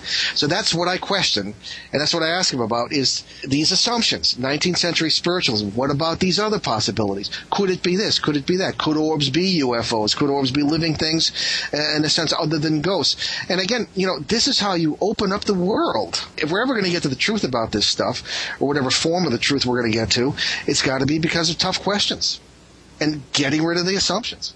Agreed. Just as you guys are trying to do, and I think that's marvelous. I haven't listened to your show much, but I think I'm going to from now on. Well, we can point you to some specific episodes to avoid, potentially, yes. And some others to listen to. There's a case, by the way, you brought up 19th century spiritualism, the Spiritists. There is a really fascinating case, and I don't know if you guys are aware of this or not, but there is a fascinating book called People from the Other World, and it was written by this incredibly interesting character in American history, Henry Steele Olcott. Oh, yeah. Are you aware of this man's name? I'm aware of his name. I haven't read the book. Well, here's the funny part, because now I'm going to bring up our mutual friend, Joe Citro. In one of his books that he had sent me, I read he had a little bit of coverage of the case that Olcott went and investigated these two brothers that were up in, it was Chittenden, Vermont, the Eddy brothers. Yes. A fascinating case. And this guy, Olcott, went up and documented it, wrote a book about it back, I think it's from 1875. Actually, if you go to Google Books, this book is up there in its entirety. You can actually download it's like a 20 meg or 12 meg PDF of this whole book, because it's long out of print. But this is of its time, it is probably easily the best documented paranormal case of the 19th century. Yeah, heard of it. Yep. Well, first of all, the Olcotts are cousins of ours, and secondly, really? We're an old New England family, and most of the old New England cases, like the Eddies, that's I'm familiar with the names and the basics here and there. But I'm going to read this. This sounds great. It also means probably that we're going to have you guys back and to explore some more of the stuff, some of the case histories, and some of the things involved in your family background. But we're just about out of time. Paul or Ben, whoever wants to take this assignment, take the next minute or so and talk about your site, your show, etc. No, you can do that, Dad. Okay. NewEnglandGhosts.com is our main site as paranormal investigators, if you will. And our show site is BehindTheParanormal.com. We have a lot of fun. We have a lot of great guests. Sometimes we'll just take the show and just talk ourselves about our own cases. Yeah. And we have a lot of variety. And we take the same approach you fellas do, and that's, ask questions, don't assume. It's just it's great to meet guys who have that same point of view. And again, where do they go to find the show? Okay. Details. WOON, 1240 AM in southeastern New England, Boston, Providence, Worcester Triangle, if you may use the word. And also, it's onworldwide.com every Sunday night, 7 to 8 p.m. Eastern. And that's 4 to 5 Pacific, if I get my time straight. Also, a monthly special, 2 hours on achieveradio.com. It's an internet show. That'll be noon to 2 p.m. Pacific and 3 to 5 p.m. Eastern. And that's the last Sunday of each month. Check us out. That'll be our marathon, 3 hours of Behind the Paranormal on the last Sunday of the month. Otherwise, 1 hour on WON, onworldwide.com every Sunday. Thank you very much, Paul and Ben Eno, for joining us on the Paracast. Thanks, guys. We had a lovely time. Great to meet you. It was a pleasure. The Paracast with Gene Steinberg and David Biedney is a production of Making the Impossible Incorporated. Join us next week for a new adventure in The Paracast.